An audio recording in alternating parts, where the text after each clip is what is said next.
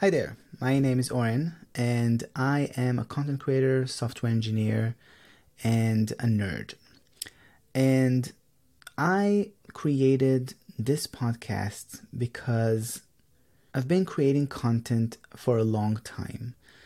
And it's only through communities like the Ship 30 for 30 community that I met amazing people that convinced me that I should start a challenge like this. One of those people is Chris at Bits of Chris, and Chris is another podcaster and a content creator, and he has been creating content during the challenge as well. We are both captains on Ship 30, and I saw his podcast. I started listening to it, and it was very genuine, very authentic. And I was like, why am I not doing this? I started a podcast a few years ago, but it's only interviews and it's about nerd stuff. But I never created a podcast for me, a podcast that I can speak directly to you, the listener or the viewer, because this is also a video. And Chris and I chatted after he posted his second episode today. And I told him, listen, you are tempting me to start this challenge as well. And he said, you should. So here we are. This is day one of a challenge of posting 30 episodes, about 10 minutes each, and I want to give this challenge a purpose. It's not going to be like, okay, let's do a thing and then just publish whatever. I want to tell a story. And I think what I'll do is over the next 30 days, I'll tell the story of how I started creating content online. I've been writing on the web since 2010 on a little website called eZine Articles. It still exists today. After I published my articles on that website, and I also received in the mail from them a little pad of papers for writing titles for my next pieces, I realized writing is a thing I want to do, and it felt good. At the beginning, I wrote really bad stuff. It wasn't what I write today, but it was something. It was words on a page on the web. And this was in 2010.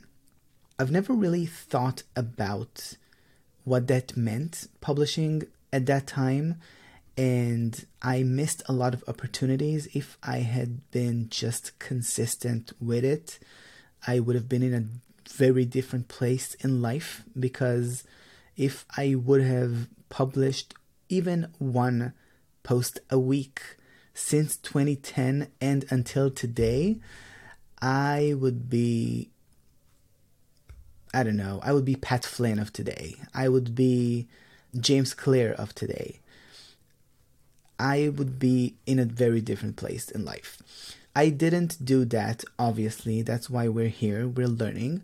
But what I did do was to create a blog about gaming news. That was the first serious kind of blog that I opened. It was about gaming news, video game reviews, and just video game pieces in general. I really enjoyed it. It was around 2011 that we started it. And by 2014, I started my computer science degree. And it all fizzled out as people needed to continue with their lives because we weren't making money. And it was all voluntary. I had a team of about 10 writers, voluntary writers that I reached out to early on. I'm still shocked that I did that so early. I was 21. I was 20 something. And yeah, this was a very exciting time. And we published a lot of pieces, but none of them peaked and reached virality, or the website didn't gain enough recognition to merit keeping it. We did do a lot of outreach to small video game studios. Some of them even sent us games in the mail. Some others sent us video game keys to review. It was very cool. I enjoyed that time a lot. And then when 2014 came around and my computer science degree started, I had to leave that website behind.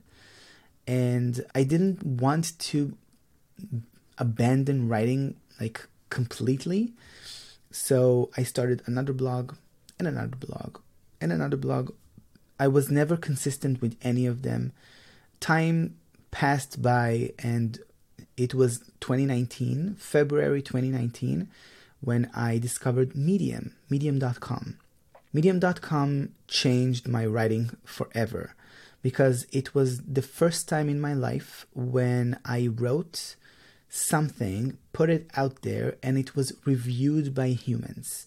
All of the other websites that I ever published were personal. I've never written something that was part of a publication before writing on Medium, and it opened my eyes to the kind of journalism, digital journalism, that is possible when you start a digital publication online. And I wrote on Medium for a year straight. I published about maybe 300 posts just on Medium. It's somewhere, I think, between 250 and 300 posts, maybe more, I don't remember. But those posts taught me how to write well.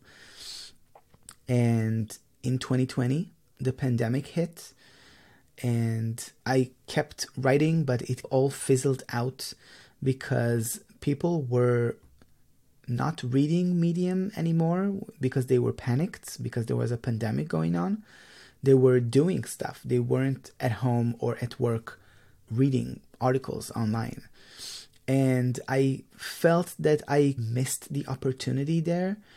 I still think consistency would have saved me here too. And if I kept writing, even though I didn't receive any compensation or views or whatever, maybe I would have been in a different place. Because when we're talking about people not reading, that's a volume thing. Because people were reading, but not as many people to actually make a difference in someone's life. So that's my story with Medium.